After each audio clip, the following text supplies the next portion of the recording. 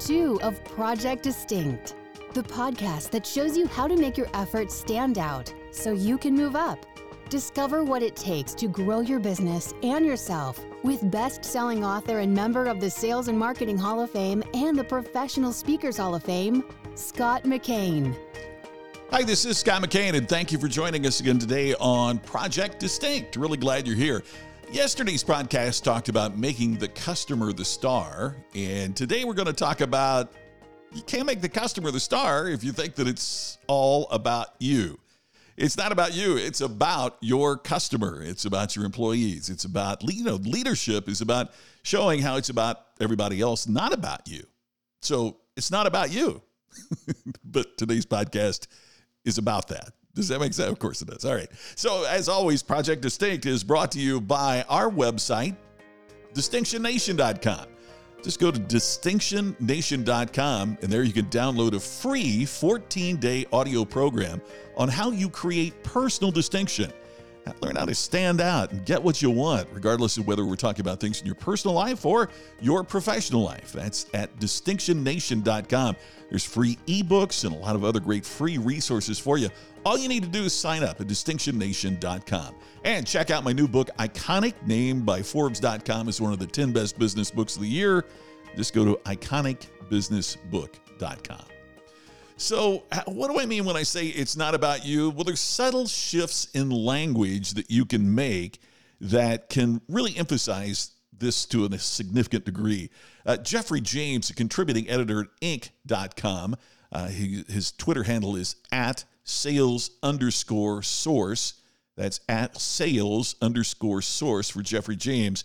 Mentioned something in a post on Inc.com that I thought was really interesting, talking about the important difference of how you shift your language so that the customer knows it's not about you, it's about the results that your product or service can provide. For example, he mentions in his post that he heard the CEO of Dale Carnegie Training, Peter Handel, give a perfect example in telling a story with a customer as a hero. Here's what, according to Inc.com and this post, that Peter Handel, the CEO of Dale Carnegie Training, said, quote, "When I give presentations to prospects, I don't explain how wonderful we are or why what we do works. Instead, I tell how Warren Buffett, when asked why he's successful, gives two reasons. One, value investing, and two, learning to communicate at a Dale Carnegie seminar." See how clever this is, he writes?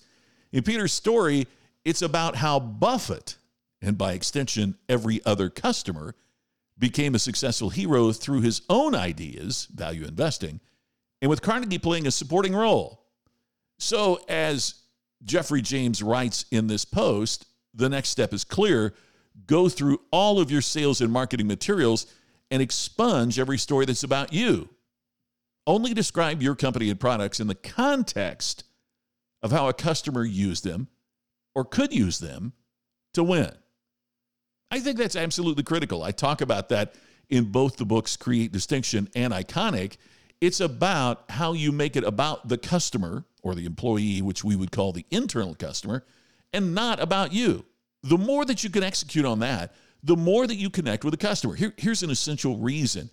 When you're telling a story, the customer is always going to identify with other customers more than they're going to identify with you, your team, your product, your service. We see ourselves through our lens as the customer, and therefore stories about the customer fit into that lens quite nicely. Stories about your product or your service that don't involve the customer just miss out. Amy Moglen is executive director of John Maxwell Teams, and she's a member of Forbes Coaches Council. And she writes in a post on Forbes.com entitled Leadership, It's Not About You, some important ways that we can make this work for our approach. Here's one. View your people as your biggest success. She writes that a good leader supports those around them. So your focus should be on developing your people, helping them succeed, and watching them grow into who they want to become. Yesterday, we talked about the importance of appreciating our customers, and she writes here the importance of acknowledging and appreciating people. One of the reasons she mentions here that people leave a job is because they feel underappreciated. And I think the same is true of customers. So what we need to do is to work harder, as we talked about yesterday, on appreciating the people around us, whether it's our internal or external customers, and showing that appreciation. Here's another one. She writes, leave your ego at the door. People are going to do better than you, she says. You'll have people on your team who have significant achievements. They might get another degree or get a certification or move on to a better position. So one of the biggest compliments you can receive as a leader is to have one of your people move on to a better opportunity. Be proud, not jealous.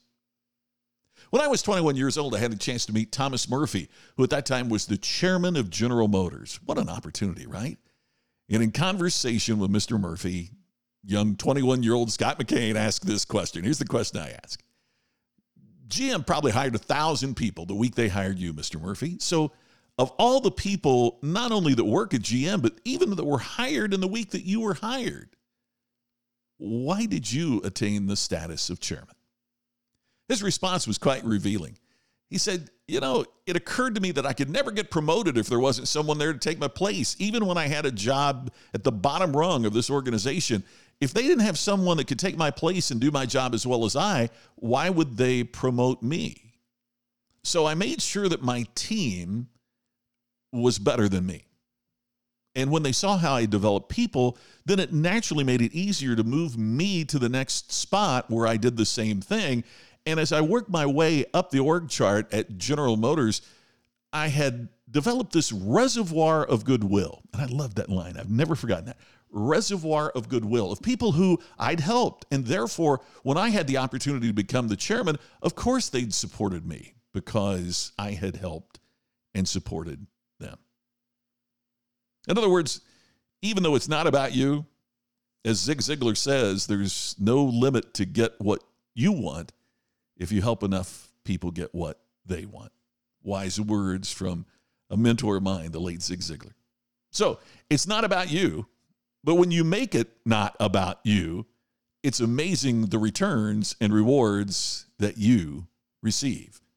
One of those is distinction, because when you help people become the best that they can be, you stand out in a hyper-competitive marketplace. Well, that does it for today for Project Distinct. Thank you for tuning in. And again, a great appreciation when you share and subscribe to the podcast. Visit DistinctionNation.com. Sign up there and get the free resources that we have. And also, thanks for taking a look at the new book, Iconic, at iconicbusinessbook.com. That's all for Project Distinct. I look forward to talking to you right here again tomorrow.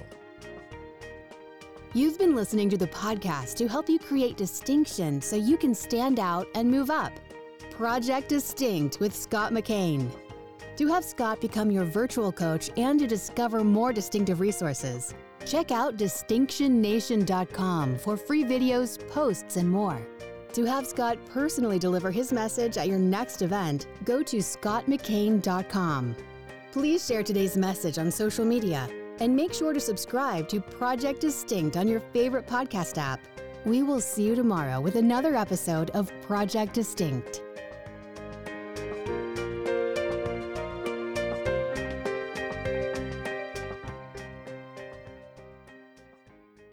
This podcast is a part of the C-Suite Radio Network.